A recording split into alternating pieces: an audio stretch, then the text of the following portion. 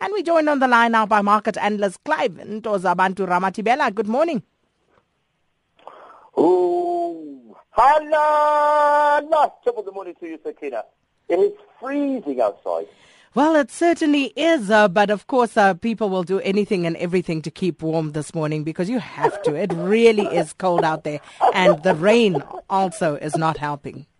Clive, it's Janet here. I just want to repeat a tweet that Jeremy Clarkson put through earlier on this week. And you've lived in the same place he comes from. The tweet was simply, people of Johannesburg, this is not cold. Yeah, Clive, you'll have to explain that sometime.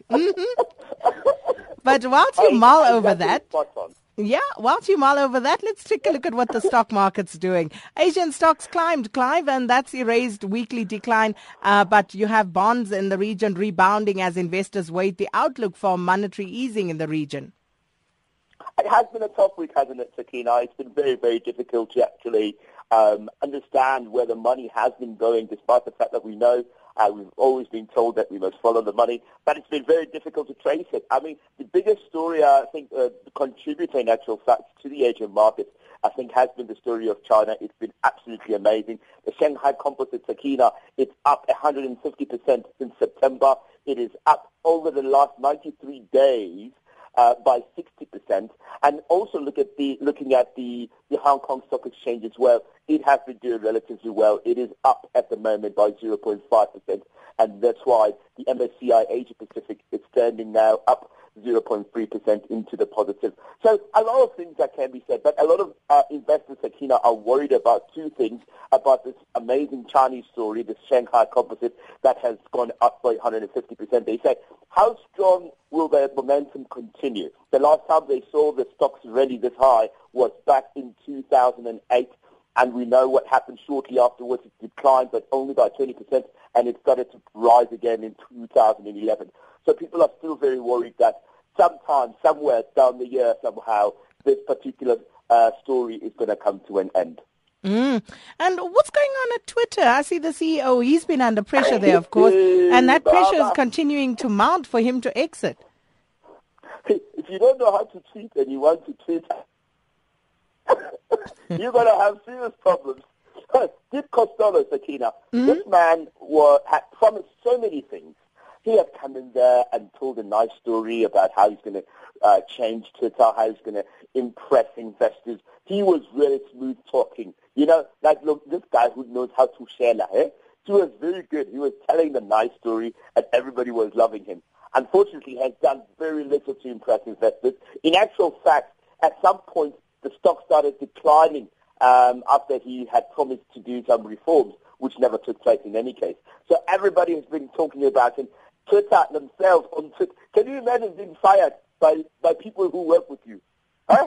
You work with these people, they fire you. But who's supposed to fire you then, Clive? I don't know. No. It's like,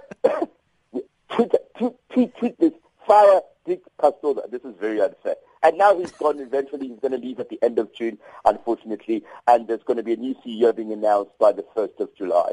Sad, but interesting. And then that Greek soapy continues. Now, the IMF, they walked out during that meeting when the European Union gave an ultimatum to Tsipras. What's going on there? You know, if there was a story to be told, I mean, I think this must go. Somebody must start a soap opera on this particular matter. Really now, Sakina, I'm being serious. This is what happened. There's a guy called Donald Tusk who represents the Union, the European Union. He's actually the president. He was tasked, excuse the pun, to go into this meeting and actually tell the Greeks what they have to do.